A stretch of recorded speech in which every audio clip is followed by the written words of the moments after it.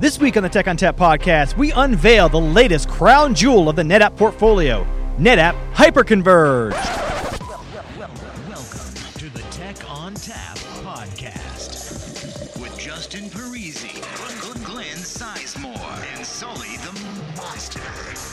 I love NetApp. Oh, yeah.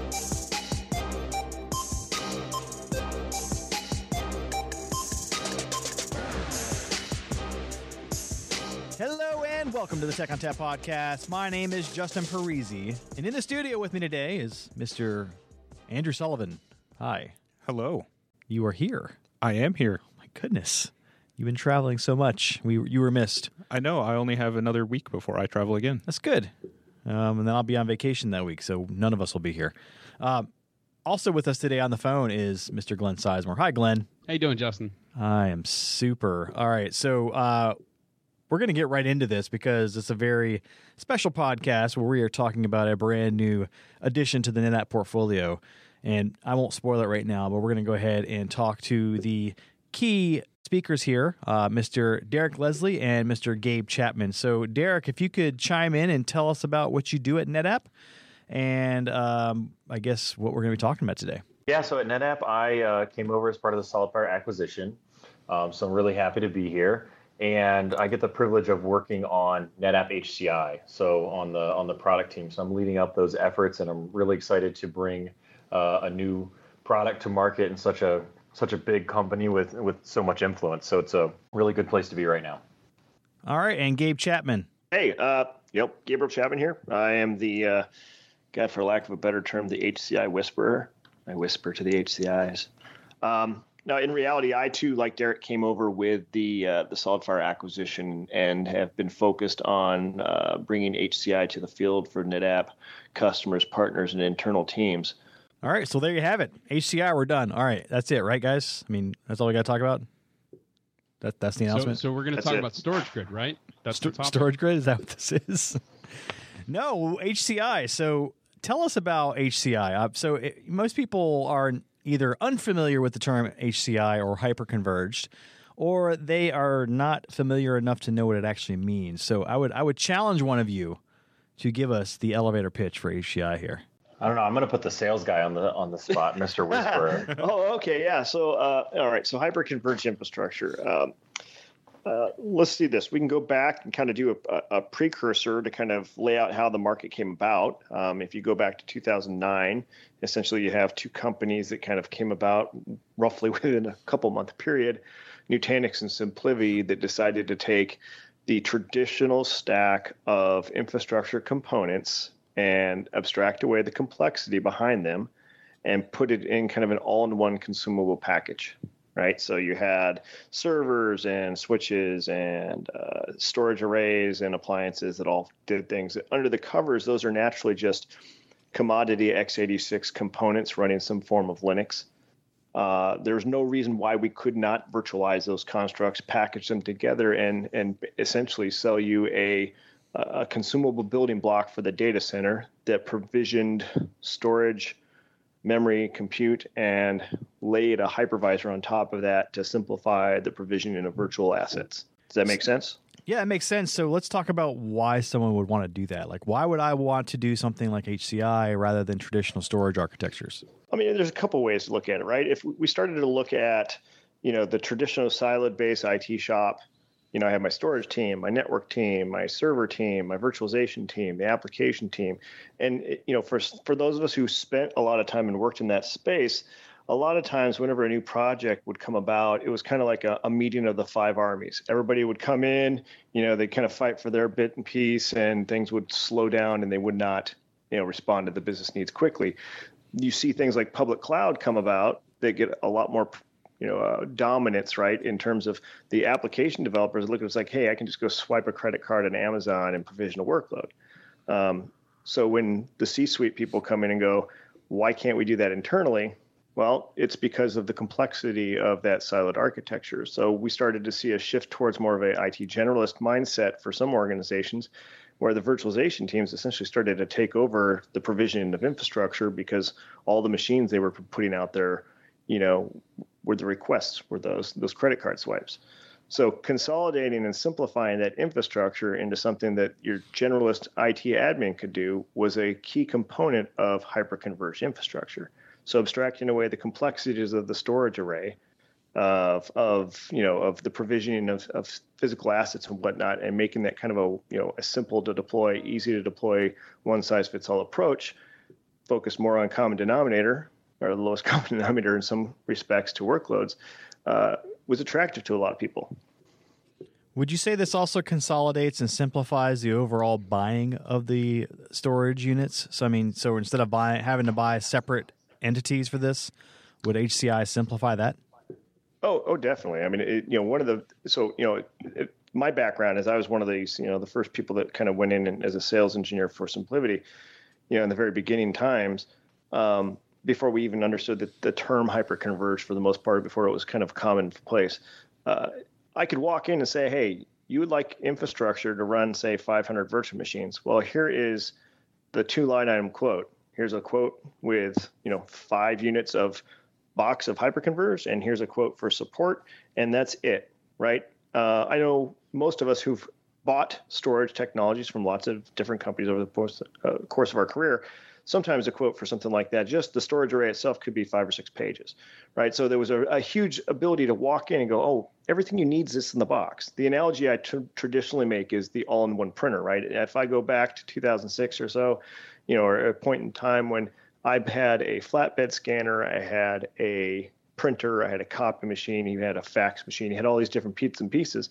Isn't it easier to consolidate those down into a single device that does all of those things relatively okay and give it to anybody in your house to manage and leverage? Yes, and that was the value that hyperconverged brought. It was a simplification of the process of provisioning a bunch of disparate pieces together, but in a consumable package that almost anybody could leverage. If you were to sum HCI up in one word, wouldn't you say it's just simpler? Right, everything about it is easier, more automated, more efficient. The major push in the beginning of HCI as it comes to market is the simplification effort. I think we're starting to see a shift away from, yes, everybody can do the simple part, to now looking at more of, well, hey, now we want to start to put more complex, sophisticated workloads on these platforms. Now we need to make sure that the underlying infrastructure or architecture of that solution can meet those needs. And I think that's one of the things that we've kind of, gone after. Yes, we can do the simple day 1, day 0 provisioning, but the real meat and the solution is everything that happens after the fact and how well the system can scale to meet the requirements of the customer. So borrowing your printer scanner all-in-one combo example, would you also say that maybe HCI could save us some space, like in terms of rack space, data center utilization, or is that something that just is not really related to this whole solution? Well, I think anytime, the concept of the green in the data center is key in the forefronts of a lot of people's minds. Obviously, the fact that I can consolidate storage and compute into a smaller form factor, and because we've gotten to specific densities now with solid state drives, because we do data efficiency, dedupe, compression, thin provisioning, those types of technologies, we're able to significantly drop the footprint of the data center in many respects. It really depends, I think, on the architecture and design of the HCI solution, depending on how it's packaged, on whether you can scale those resources, independent of each other and kind of get a little more granular level of the scaling of the different disparate resources, or if I have to scale all of them all at once. It really is just going to depend on, what the design point was like and really kind of what point you're going to go to in your journey into what we're traditionally calling next generation data center. I've heard the term next generation data center quite a bit, and let's go ahead and just knock that one out right now. So give me an example of what you mean by next generation data center so that we can kind of educate our listeners about what that might be. Sure. So, the way we tend to present it is such, right? So if I go back to, so I was like an end user for 15 years. I did storage and virtualization stuff for a long time. And, if I go, let's start the year 2000. Back then, what was I doing? I was doing server consolidation. I was starting to put things onto storage arrays. I was creating SAN. I was starting to implement, processes that made my life simpler from a lifecycle management standpoint. Around 2004, 2005, we start playing around with virtualization. And virtualization simplifies our lives from the standpoint of that common server resource utilization, which was sitting at 5 or 6%. Now I could scale those resources up, virtualize a lot of things, put a lot more workloads in a denser package, and simplify my life there, right? And the common building block point to really enable a lot of that was storage area networks, or SAN, right? So I had a storage place to put all my data. I had a lot of different compute nodes that would connect to it, and it made for a very simpler, easier provisioning process. As those spaces started to expand, those customers started to get bigger, as we started to get towards 20%, 50%, 90% virtualized, we started to realize that there were a lot of challenges around how I automate and orchestrate that from a policy-driven data center standpoint. How do I get to IT as a service, type of offering, or infrastructure as a service? And that's where we started to see the public cloud giants come in and say, we've got this licked. We know how to do this really, really well. And like I said, going back to that example earlier when I was talking about it, is that those pressures of what public cloud can do force a lot of internal IT people to have to make changes to their infrastructure to support that as well. So, it's, if you look at it from the Gartner world, it's mode 1. It's kind of the old way of doing things. If you're looking at towards the next generation, it's mode 2. It's cloud first strategy, or it's IT as a service, or something that all the ases that exist out there. It's leveraging those models to simplify, automate, orchestrate, and get towards a more cloud-like implementation process. Okay. So let's go back to Andrew's original question that he asked before we got over their overviews here. So, Andrew, if you could re-ask your bespoke question, because I don't remember what you said. Sure. What is the difference, right, from an operations perspective, from an infrastructure, right, or architect or infrastructure operator, as well as from a application user, right, application administrator, developer perspective, between a bespoke infrastructure, right, one that has been created, right, crafted specifically for a particular environment, right? And most often this comes down to, we've got 20 years worth of stuff in the data center that's all cabled and cobbled together and it works, versus something like a FlexPod, right? Converged infrastructure versus hyperconverged. Well, first, we have to thank our friends in the United Kingdom for bringing the term bespoke to the public masses. Are we thanking Martin Cooper for that specifically? we can thank Mr. Coops or Mr. Pitcher. So reality is, I think a lot of it really boils down to who the customer is, what they want to do, right? A bespoke infrastructure, if I look at Twitter, that's very bespoke. They've purposely built and delivered a platform to meet their specific needs. And it's probably better for them to do that than it is to kind of go out and try to buy. They build versus buy, and I think a lot of those bespoke infrastructures are those type of builders, right? They take an open source technology, they run with it. They don't feel like they have to be beholden to any one particular vendor, or at the more traditional enterprise space, they have the ability to say, all right, well, I can take best of breed components and put them together. I have internal skill sets that allow me to do that, and by doing that, I can get to a competitive advantage, right?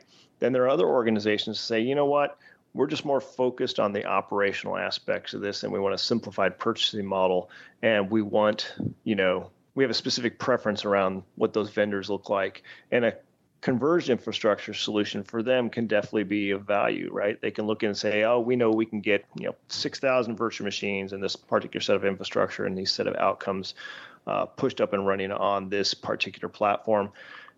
Then, obviously go into HCI, which is, my general purpose IT people that go, you know what, I know virtualization really well. I know a little bit of SAM, but I just went to basically right-click, create storage, and be done with it. And maybe my environment isn't that sophisticated. So for me, an off-the-shelf appliance model is the one that makes sense. I think that aligns, and thus far we've been pretty consistent. Of course, I would say that. On the podcast, we've traditionally just tried to simplify this problem down to who's going to use it, right? Let's just talk about who's going to be living with the infrastructure on a day-to-day basis, what that skill set is, what other work that individual is expected to do, and that kind of helps us rationalize where in that decision tree, as Andrew laid it out, we find customers, right? If you still have architects and full-blown ops team with network guys and server guys and virtualization guys, you're going to be able to design something as good, if not better, than anything we're going to give you, right? And it'll be properly aligned with no waste anywhere inside the stack. It's also very expensive, and you need a lot of very specialized talent to do that. FlexPod lets you get rid of all those architect roles, right? You don't have to worry about the design. We take care of that. But you still need all those operations guys. You still need a network team. You still need a storage team. You still need virtualization teams. Today, the tooling to make that easier is getting better, but you still need to have those. With an HCI market, typically we're just looking at an app admin. They don't have to know anything beyond that. If they do, great. The system has the knobs that they can get into, but from an organization perspective, it just opens the door wide up, right? You can make the jump to owning your own infrastructure and having some control over your destiny without having to also like jump up, 40, 50 people in staff. No, I think you're spot on there. And I think one of the things, though, is if hard to look at it, there is a little bit of a blurring of lines between those. I mean, I think you could apply bespoke practices to, across all three of those same spectrums and customer types. It just depends on what their comfort level is. And, also really, for me, it's all about getting to the outcome that the customer wants, right? So, we look at NetApp as a portfolio company. We have a lot of these technologies. They're tied together with data fabric that allows for, global data management, portability, visibility type of thing, right?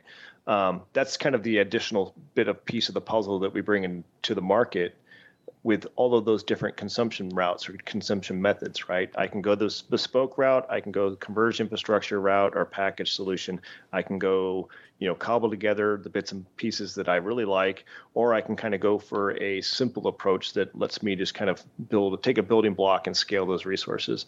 And, in my viewpoint, I think we're coming to the market with something fairly unique with a lot of additional value add laid on top of a platform that is one of several consumption model choices. There's no one size really fits all. It's really up to each one of the individual customers and how they want to approach this. But when it comes to the data management aspect, we have some additional secret sauce on there that really drives a lot of value, drives a lot of benefit to the customer. Okay. So from HCI's perspective, acquisition has to be incredibly simple. So if you fall down with a really complicated quote, like Gabe was saying earlier, and make it really hard for the customer to understand what am I getting, that's going to be your first hurdle. Because I've seen where we've talked to customers in the field where they have given us the feedback but the other vendor's solution was just so easy. It was just so easy to understand. I knew exactly what I was getting. I didn't need to do 40 hours of training time. I could just go, right? So that perception right up front needs to be easy. So, down to even how we quote it, we've done it with 6 line items, right? So 6 SKUs. There's 3 different sizes you can purchase: small, medium, and large for storage, small, medium, and large for compute. And those sizes go up starting at 480 gigabyte for storage all the way up to 1.92 terabyte. And then from a compute perspective, we start out with a 16 core and go all the way up to 32 cores. So not small, but it scales. So from a scalability perspective, it's really important to understand that you can mix and match any of these sizes. So from the customer perspective, they also have that initial acquisition comfort of, man, if I start off with the small, I can probably never go to the medium or the large because I'll be bought in. So they can have comfort to start where they're good now, and then our infrastructure and the way we scale can all be combined with one another later. That's very cool. Yeah, it's easy because if you look at some of the other architectures out there, especially some of the newer Flash players, you'll get bought into a size, right? And it's basically throw it away or send it to the DR site if you need to go bigger. And the bigger the size, always where the cheapest dollar per unit of IT acquisition is going to be. But you don't necessarily start there. My first car, I didn't buy a 15-passenger van, right? I wanted to make sure that I had a family first. So you buy what you need when you need it, and then you can grow and expand later on. So that's initial acquisition. From there, setup needs to be incredibly simple. So if you take an expert and have them deploy from scratch a complete VMware environment, the storage system, do all the networking, deploy the management VMs, deploy vCenter, what would you guys say? How long would you guys set aside? How many days or hours would you set aside to complete all that from scratch? And probably somewhere between 2 days to a week, depending on how much experience and how good the team was. Okay. Any other opinions? Yeah, I would agree with that assessment, depending on the size of the infrastructure, right? All of those things. And would you guys characterize yourselves as experts or beginners, like generalists or beginners? So where would you put yourself on that spectrum? Well, I write FlexPod, so I better be an expert. Okay, there we go. I like it. I need a month because I'm really dumb. Okay, so deployment needs to be able to take a generalist and give them the ability to deploy a complex infrastructure. And we've done that in 30 minutes or less. And by no means are we claiming we're the first people to do that. We just know to meet the simplicity score expected by HCI, that's going to be required. So we did deploy, VMware, our all-flash array, as well as all the VMs, and it took us the better part of a day. And that's, we consider ourselves experts in deploying that. And through automation and everything that we've included in the HCI project with, 30 inputs, you're going to deploy the entire infrastructure. So that's really easy. And that reduces the intimidation factor for a customer going from the bespoke infrastructure or, traditional 3-tier, I'll buy storage from vendor A, compute from vendor B, we'll get networking off of eBay, and let's make it work. And it makes them feel really comfortable that, man, I just saw that this is simple. I don't have to worry about getting this thing up and running and having my boss breathe down my neck. I bought that. Where is it? When can I start using it? So speed of time to value, right? How long does it take for me to get value out of what I purchased? And that just has to be really fast for HCI. So is that 30 minutes of unboxing, racking, and then all the way up down to, provisioning the storage? Or is that like, the cabling is involved with that? I mean, what's involved with the overall 30-minute guideline there? Great question. Just because racking and cabling skills vary, we've all heard the stories of people racking gear and tipping over the entire row or a portion of that row. We like to not include that in our statements. The portions that we as a product, when we're delivering NetApp HCI control, which is mean after we're cabled and powered on. So from the time we're cabled up and powered on, you can have the infrastructure up and running in 30 minutes. That's the standard that we use for everything. That's the same measurement that we use for the FlexPod with infrastructure automation. It goes from power on to usability. Yeah. So I was thinking more along the lines of when I think of something like, I don't know, a cluster in ONTAP, I think of all the shelf cables and, all the stuff that's involved behind the scenes there. How does the hardware look from an HCI perspective? Is it looking similar to what we do with the ONTAP cluster, or is it the SolidFire cluster? I mean, what's it looking like? Yeah, great question. It more similarly represents the architecture of SolidFire. So we have nodes, and obviously we all know that ESX has nodes as well. So they're both scale-out systems, so it's a really good match. And what we've done is we've taken a generic chassis, like a blade chassis, that fits 4 of these nodes or server blades. And like we said in the beginning in acquisition, you can put either a small storage or a large compute in any one of those empty blade slots. So the hardware in the front is 24 SSD drives. So you put those in, 6 are assigned per storage node, and we don't use any local storage for the ESX nodes. And as you scale out, you just add 6 drives in the front for storage and one sled in the back, and add it to your cluster. So it's really, really, really simple from a hardware perspective. On networking, we've chosen to go with 25 gig, and that's a pretty interesting choice because a lot of people initially give us the feedback of, hey, we're just not there yet in our data center. What do you guys think of going straight for 25 gig? 25 makes a ton of sense, man. Cool. The networking world, they doubled and quadded up 10 gig, and we got 40 gig lines, but then they needed 100 gig for the backhauls. And then in developing the 100 gig, they discovered that it was cheaper to build 25 gig and bond 4 of them together. So they've just skipped an entire generation, which is on its way out anyways. Yeah. And they're on the future bandwagon.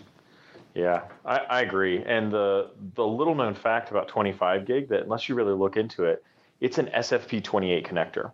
So what that means is that an SFP plus, so meaning reuse your word, bespoke infrastructure, when you're plugging in your existing 10 gig switch into our systems, it works. But as soon as you upgrade to 100 gig or 25 gig, because there are 25 gig native switches coming out, there's a couple out already, it just works. So you don't have to. We've given you essentially dual port. It's 10 or 25. So we think that'll be really good for the future of our customers' data center. Like I said, as they're going towards the next generation data center, redesigning, deciding what should I go for? Hey, we skipped 40 gig. What's next? What are we going to deploy in our infrastructure now? We think that'll be a very popular choice with the customer base. I was going to shoot for the fiber channel over token ring option, but I got shot down. I am the lord of the token rings. Your Bluetooth idea. We killed your Bluetooth idea too, Gabe. Sorry. That'd be pretty sweet. Well, yeah, I mean, I was mainly commenting on the 32 gig versus 40 gig because 25 gig is it's not something you hear about a lot. It's becoming the new 10 gig, right? People are going from, figuring out what's next. I think I've just seen people who have, again, chosen to just skip 40 gig altogether because maybe it was too much, too expensive, too proprietary, are settling on 25 gig. And the switch vendors, you'll see the major ones are following suit, and that's the real indicator, I think.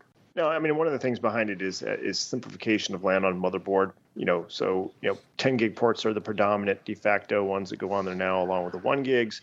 It's easier to take that form factor and uplift it, but also it doesn't require a huge amount of shift on the optics that a customer has to use.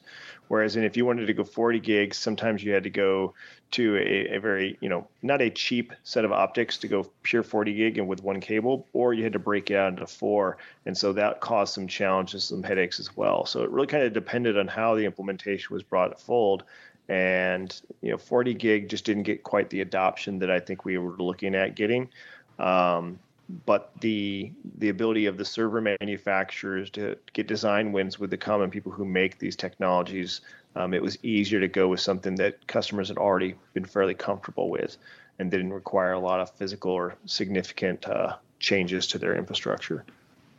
So it also sounds like it may have been an economics decision, right? Like keeping the price point of this particular product at a place where we don't have to seem like the most expensive option by adding something like 40 gig, which is, what I'm hearing is largely unnecessary. Yeah, 40 gig, in my view, it is no longer necessary right now that there are the cheap 100 gig and 25 gig options. As I talk to all of our switch vendors and partners, they're exactly that. There's just not the huge price delta. I mean, if you originally, a couple years ago, if you wanted to go after 40 gig, or if we pitched 40 gig as a storage company, the total cost of ownership ripping out your existing switching infrastructure is a little too high, right? So they were really steering away from that. So this is a much easier, no-brainer acquisition. Customers that don't even want to think about 25 gig, they just don't have to. They can continue to use their 10 gig infrastructure, and that'll be fully supported. And it's not, an additional set of SKUs or something different that we have to support. But that's another thing. No customer, as they're moving towards their next generation data center, wants to be the special customer or the only one running in a certain config. So the fact that we're helping the entire broad set of our customer base standardize is really helpful, even from a networking perspective. We are choosing to target from a hypervisor perspective on what we're deploying at first and automatically setting up for them to be VMware. So we're starting out with VMware 6.0. We'll have a fast follow of 6.5. And that's largely because a huge part of our customer base and a very large part of the HCI customer base is still at VMware. Now, that's not the limit of what we support. And this is a really important detail. Our HCI storage can be externally mounted by OpenStack, through Cinder, on KVM, Hyper-V, Xen, or even another ESX environment can also mount our storage. So it's not a proprietary closed storage system. So we are deploying and automatically setting up VMware, but we do support far more than that. So for that user, what we've done is we've greatly expanded our vCenter plugin. And you can do 100% of the operations that you're going to need to on a day-to-day basis inside of vSphere. So that's really convenient. We talked to a lot of our early customers and prospects on this, got some feedback from our strategic partners. And if you're running a VMware environment and you have those tools set up and you have that automation, you're not necessarily looking to change that all at once. Now, we're not saying it's not in their vision to go to Hyper-V or try some other hypervisor like OpenStack on KVM, but for the VMware environment, they want to stay within vCenter. So do you guys have any comments or feedback on that? No, I think it's the only sensible approach in 2017, right? The vast majority of the market is still VMware. So obviously, if you want to be able to address the largest portion of the problem, you need to service those customers. And then what comes after that, that'll be interesting, but we'll all wait and see. Yeah, no, here's the unfortunate thing. We're going to get knocked a little bit about, not having support for vast amount of hypervisors, but we have to realize we're definitely a quality first company, and we listen to our customer base and what they want. While we could build our own custom hypervisor or do something completely proprietary, it's not to say where the customer base is going. I'll kind of hint at our direction of, we're not going to close you in and lock you in. We're going to remain very open-minded and focus on migrating workload and really getting into the data fabric on being able to migrate your data and manage your data versus lock you into a big long contract. So that'll be more of our focus. And inside of vCenter, we've even integrated into vCenter alarms. So typically, administrators will have at least a few vCenter alarms set so that when they're in there, they know what to be alerted on. All of our system reports in through vCenter alarms. So you don't have to go look to a third-party site or go log into something new. And if you already have a monitoring or network operations center that is integrated to vCenter alarms, well, it's automatically integrated with NetApp HCI. So it'll all just work. The decision to use VMware, because like you said, they're the largest, I think is good. I mean, you have to let the market drive that decision, especially for initial product rollout, because if you don't, you're just basically playing guesswork. And I don't think that's a good strategy to use for a product you're trying to make successful. You want to base it on real data, real usage, and real feedback from your customers as opposed to just trying to tell them what they're going to want. So, and one of the really important things that we're focusing on is the workload. We look at the market today. They've simply said, I love the simplicity and the ease of use and how well this HCI infrastructure works together. But what happens when I try to migrate my database workload? I've heard that it can handle databases. I've also heard HCI is really good for VDI or end user computing. And I'll do a little bit of server virtualization. And what about when I migrate that all into the same infrastructure and not over provision? That today is where today's HCI falls down because they simply can't handle that. And when we talk to analysts, there's tons of east-west traffic, altercations. There's where you try to do basically old school tiering, which is labeled data locality, meaning I try to move it to the tier that's closest to the VM to get a local read. That's not even SAN technology. That's just attempted local storage at all time technology, which is kind of stepping back in time. So we've combined the guaranteed quality of service that you just set up with a single click with HCI so that you can confidently migrate your workloads and get all of the simplicity onto NetApp HCI. And that will yield great results for our customer base because you wouldn't imagine how many people are saying, hey, I know the answer is HCI. Let's go find a problem for it.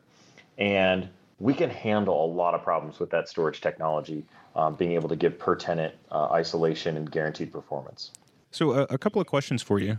So the primary interface for the administrator is going to be vCenter. Is that also the user interface? And does that surface up things like hardware failures, right? I had a hard drive fail on the storage system, right? Those types of things. Are they all through that one interface? Yes, everything will come through there. So you can get all the information on logging, current status, any faults within the system. And then through vCenter alarms, right, that's going to combine both from the ESX host side, from the vCenter server side, as well as from anything going on with the NetApp AFA that is powering that underneath there. And AFA, for those of you who don't know, is all-flash array. Yes, that'll be a pretty seamless transition for vCenter administrators already because they're familiar with the interface, so they'll be able to use it pretty seamlessly when they're trying to integrate our stuff. Yeah, and when you're trying to sell a guy new technology, that's definitely a win to say, and it will work exactly like your other things, except you won't be getting calls in the middle of the night for performance problems because we'll handle and automate that for you. But you can manage it the exact same way you manage your other infrastructure. And what we see the market wanting is to make, kind of make the IT problems go away or make the IT department go away. Don't make me put in a ticket to make this change. Just make me capable of making this change. Make it easy. Make it easy to understand and be informed on how and why I need to do this. And that's really resonated well with our early partners and customers.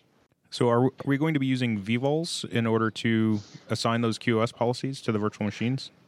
Great question. So a lot of customers will ask us, hey, do you rely on vVols? Is that required? And the answer is no.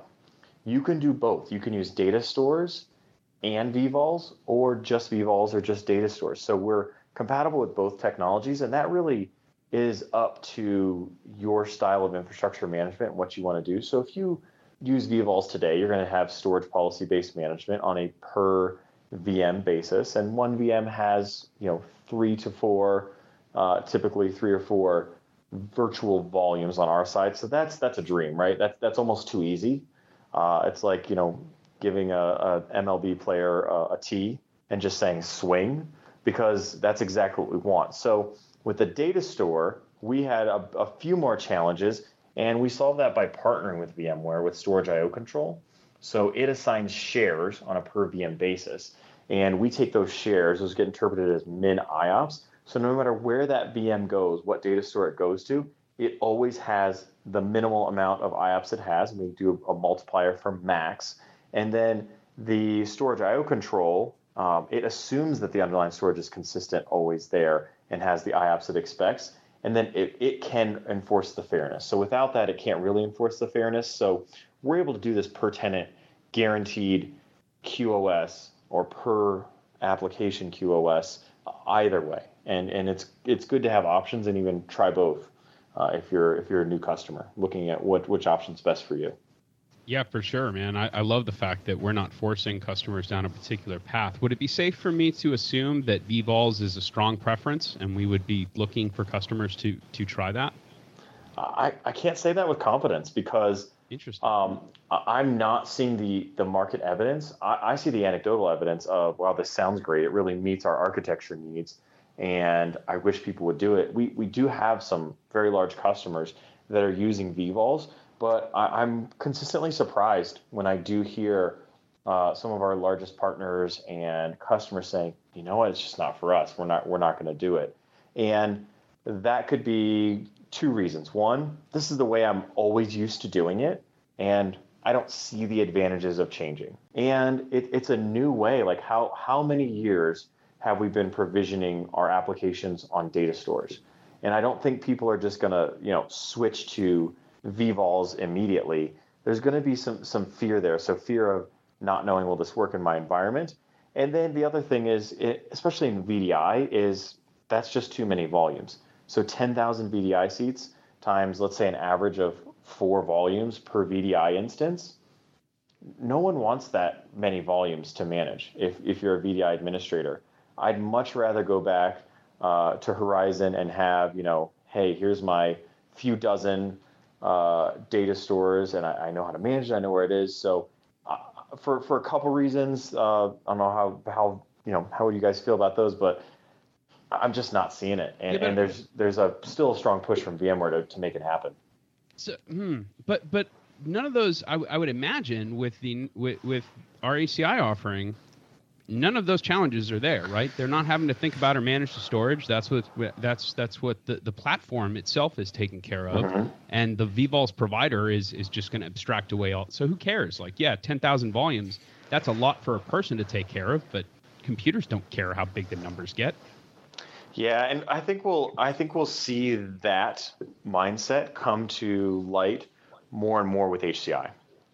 Because typically the feedback that we're hearing is, a storage guy knows that there's going to be this many volumes, and he's not going to be in control of it. So as you see the next generation data center coming, I think that'll be there. But largely people are just a little scared to change, I think. I would love to see us be more successful with vVols in the market because, again, we should want that. We have storage technologies that can take advantage of that like no one else in the market can. I think it really kind of boils down to customer preference and their comfort level, right? I think you go look and survey the market. There are not a lot of arrays today that really service vVols properly or very well. And so I think people have kind of been gun shy about it because it hasn't gotten the same level of adoption.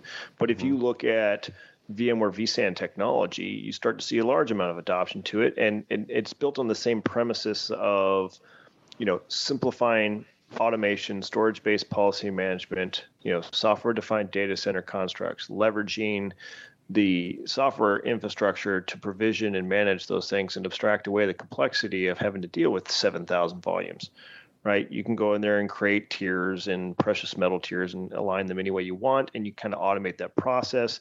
And we saw a lot of that in the OpenStack world being now applied into the traditional VMware-based world, where, I look at it from the standpoint as a former VM administrator myself. I would have loved to be able to go in and set per VM level QoS to segment performance between disparate virtual machines and make sure that there was no competition in resources, period. And I think a lot of people would love to have that contract, but they definitely need to test it out and see how it works in practice. And in theory, it sounds great, but in practice, it may be a different thing. The beauty of our platform, because it's based on the SolidFire technologies, we already have about 6 years worth of proof points around multi-tenancy disparate workloads, leveraging QoS technologies. Now we have about, with the release of the vVol technology in the last software release, now we have customers and proof points that we can go back and say, hey, here in an HCI solution, here's the first one that actually provides fully functional vVol support. And on top of it, we're going to let you segment workload based on performance characteristics. And then we'll do 100% of it automated as it integrates with the common tools and practices that you use today. I think that's a compelling argument for a lot of customers to start to take a serious look at it. I look at it a lot like the NFS v3 versus v4. So v4 has been out for a while, but there isn't a huge amount of adoption. And again, it goes back to Derek's point. Why would I replace something that's already working for me very well with something that isn't necessarily compelling for me to move off of and that hasn't been vetted thoroughly by everyone else? So, you have to wait for the fear of missing out to overcome the fear of being the first adopter.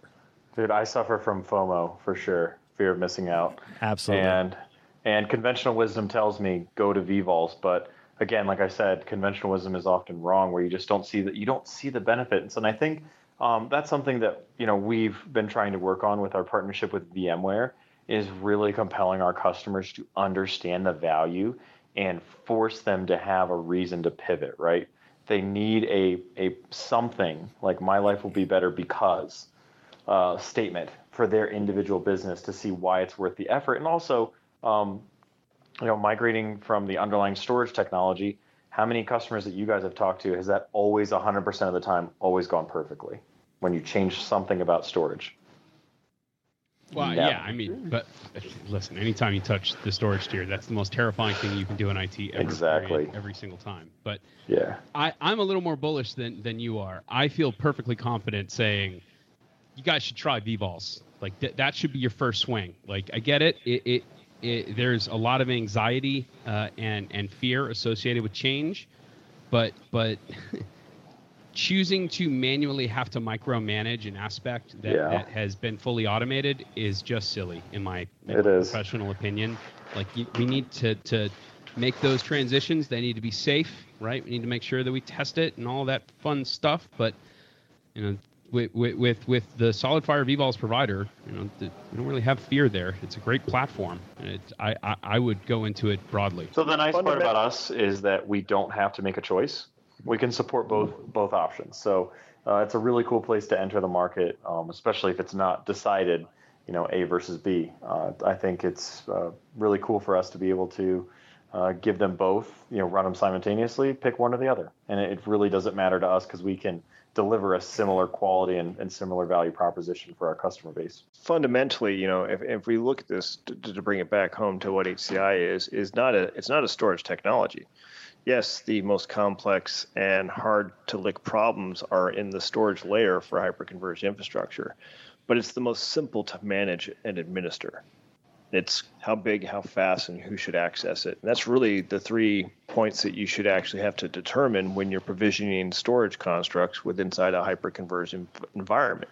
The value is in the packaging and simplification and rapid deployment and scalability of the solution is a common building block approach, right? And then additionally to that, how you can scale the resources independent of each other. So it's, moving away from just the pure storage portion talk points about it, it really is a more of a comprehensive infrastructure stack solution that we're providing. And while the storage is important, and it's definitely part of all the decisions that you're going to make, there are a whole bunch of additional decisions that need to be made on top of that. So if I'm an application guy, right, I'm a consumer of HCI, what does this look like to me, right? How do I, when I define things like I need X number of VMs with Y amount of CPU and RAM and X or Z amount of storage with whatever policies, how do I express my requirements? How do I get that end result, right, after it's been provisioned? So for us, we do have a VRO plugin, coming out soon. So hopefully you automate that through one of those workflows. But if not, it's kind of the same, right? So you go and say create VM, and obviously modeling this after what would you do in the GUI. Create a VM, storage, select a policies, say you did gold, silver, bronze, say, hey, this one needs gold storage because it needs really, really fast storage, and you say provision. So it kind of fits into our goals of really making the complexity high. So you just create the VM and then select in the drop-down box what you want. And we've also extended our vSphere capabilities of, again, if you're not using vVols, you can define inline, I want a min, max, and burst QoS of what and which size. So it's really, really simple. There's nothing to go through with what type of RAID groups, that's gone. We don't use that. What type of disk, we've separated the media and the performance. You just have a pool of performance and a pool of capacity. So it's really how you would want it to be if you're an administrator. You simply decide, I need CPU, RAM, and storage of X with performance of Y, and go. So hopefully that answered your question. Yeah, thank you. Right, I think it makes a lot of sense, in particular, right, as you said, using vRealize Orchestrator, right, using the tools that exist inside of the VMware ecosystem, allowing teams that already have existing VMware automation in place to simply leverage that as it stands today. Right, we're not doing anything fancy. We're not going or leveraging or putting on top a bunch of different requirements. Yep.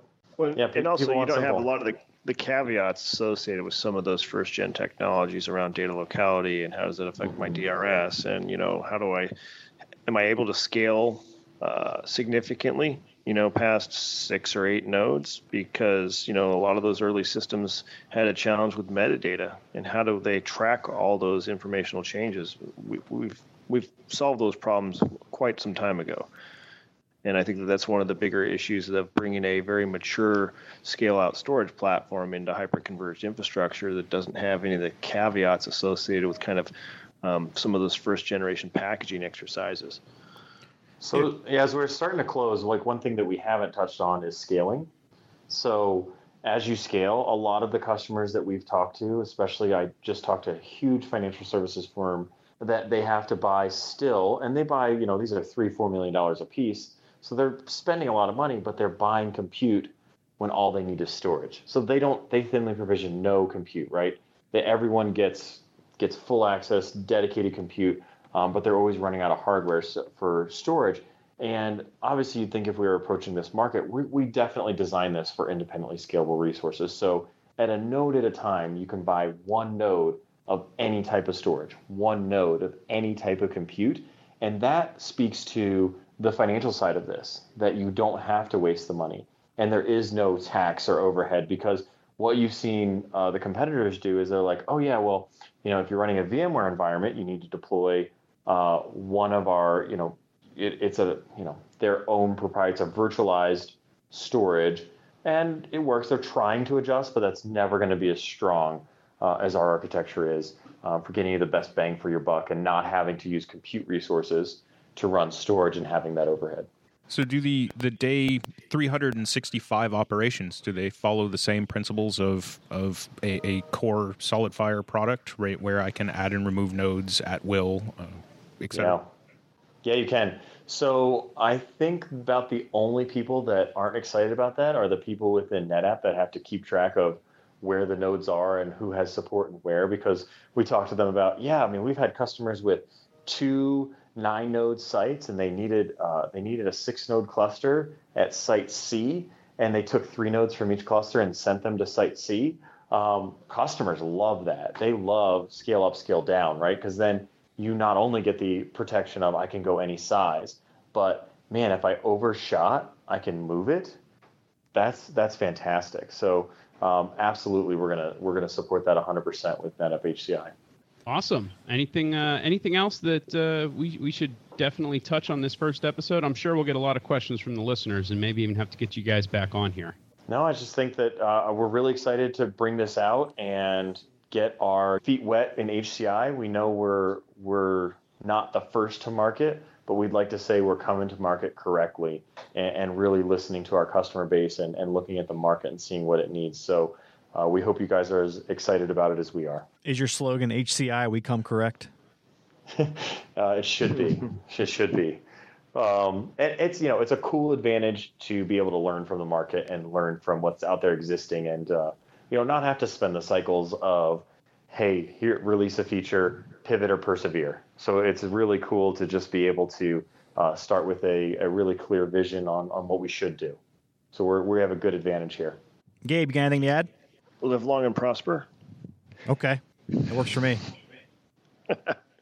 No, just really excited about getting a chance to bring this product to market with NetApp logo on it. I think it's been a long time coming. There's a lot of people in the NetApp organization that have been chomping at the bit to get a product to go out there to market with, and we're listening to our customers, and we've surveyed the marketplace and seen what has come before us, and we've made some purposeful design decisions that will allow us to bring this product into the enterprise, core enterprise customer base.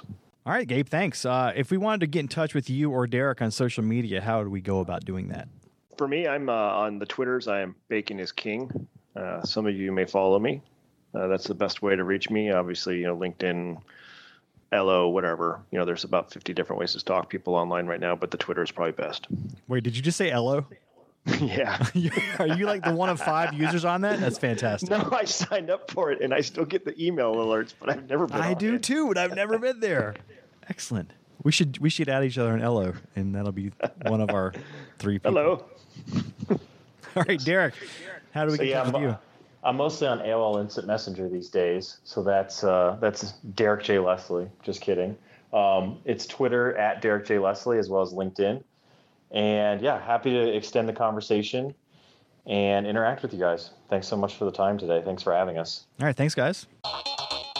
All right, that music tells me it's time to go. If you'd like to get in touch with us, send us an email to podcast@netapp.com or send us a tweet at NetApp. As always, if you'd like to subscribe, find us on iTunes, SoundCloud, and Stitcher, or via TechOnTapPodcast.com. Also, we have a YouTube channel now. If you like the show today, leave us a review.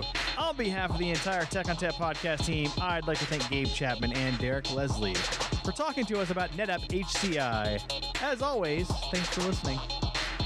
Wait, what do we put on YouTube? I take the audio from the episodes and put a Tech on Tap logo there so people can listen to it without having to download it. Pretty nifty, huh? Somebody asked for that on the podcast. I think it's brilliant. Is it just me that's getting off? We've also got transcripts that are coming out soon. Yeah. So if you want text transcripts, we'll have those as well. We're stepping into the 20th century here. Fantastic. What we don't tell you is we have a little monkey that actually transcribes the entire episode. Can I get the They'll episode figure on that out vinyl? once they read it. Yeah, I know, right?